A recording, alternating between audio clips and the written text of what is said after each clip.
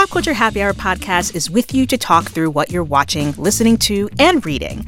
What you need to check out this weekend, what you can skip next, it's all fair game. For pop culture in high spirits, listen to the Pop Culture Happy Hour podcast from NPR. The buzz about bees.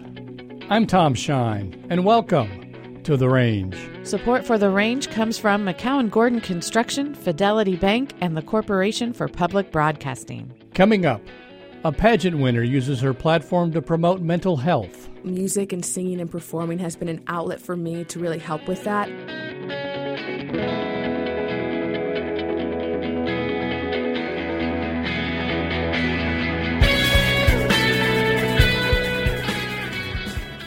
But first, nearly everything we eat wouldn't exist without some of nature's hardest workers, bees. A group is working to ensure Wichita welcomes the insects and in the process has created the first bee city in Kansas. Tadeo Ruiz tells us more. Flowers rest against each other as the wind gently rocks them in Pawnee Prairie Park, when suddenly a bee appears to do its world-saving labor, pollination. According to the U.S. Department of Agriculture, a third of our diet comes from crops that need pollinators like bees, butterflies, and moths. But it also says pollinators have been in decline in recent years, endangering some crops.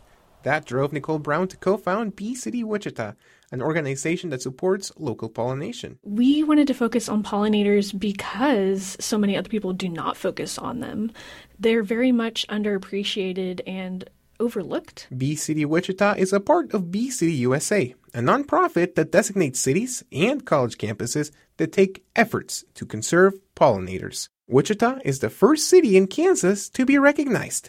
The Wichita Bee City Group formed a team of nature experts and enthusiasts. They began work on their first native garden at Pawnee Prairie in southwest Wichita, where we are now. The garden is located to the side of the Prairie's now closed nature center. It features vegetation like milkweed, sunflowers, and even black cherries.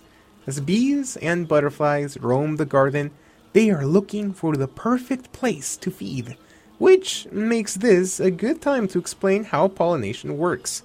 Dexter Martis is a prairie ecologist with Bee City Wichita.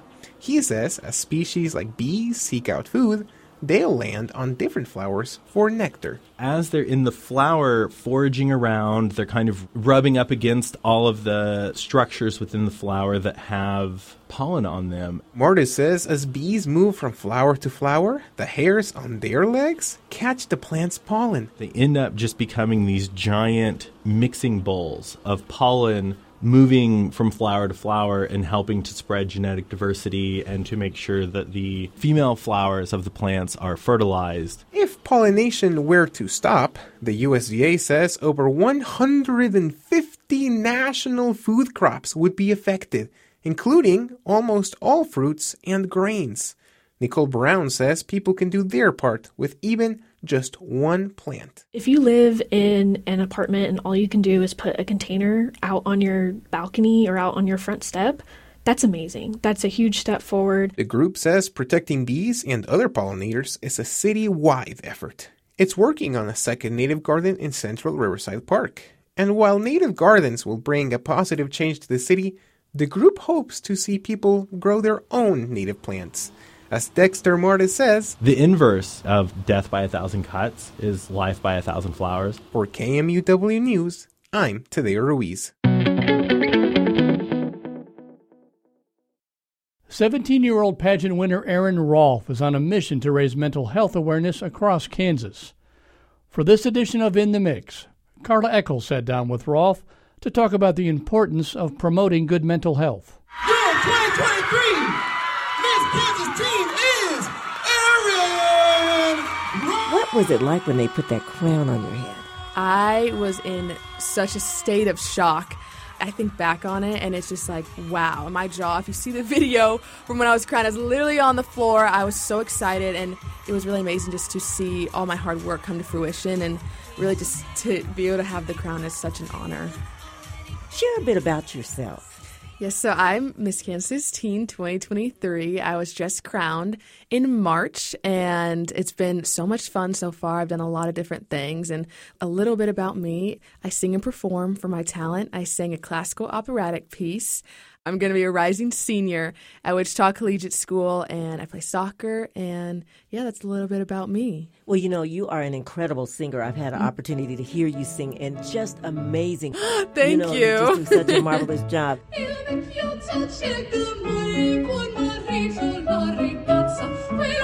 Your community service initiative is mental wellness. It starts with you.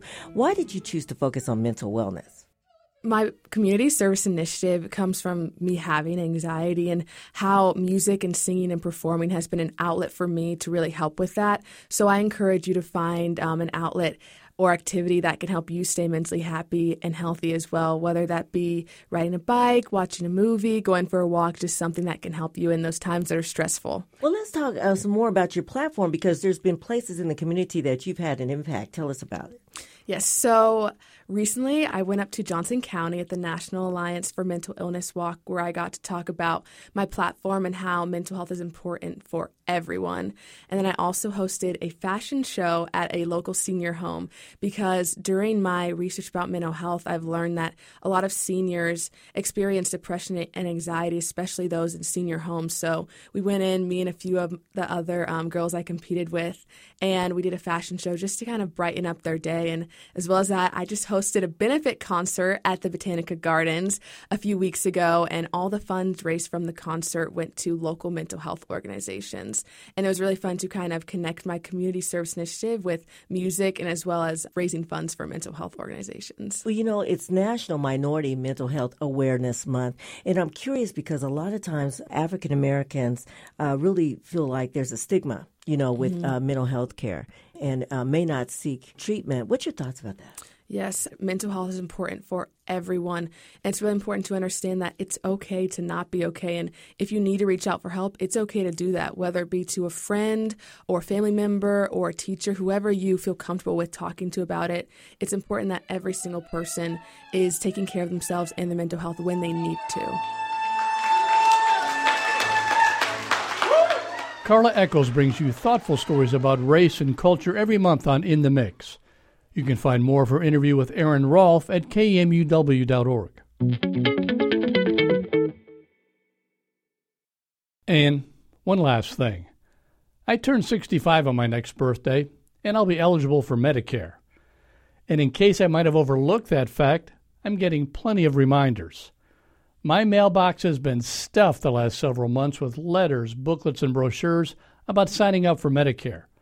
I get spam calls nearly every day on the topic. I even had a guy show up on my porch last Saturday, asking whether I wanted him to be my Medicare advisor. No. Medicare's been around since 1965, and has provided health care to millions of seniors over the years. But I'm not sure deciphering the Rosetta Stone was any harder than understanding all of the various Medicare programs and supplemental plans. God help me when it's time for Social Security. Thanks for joining us on The Range.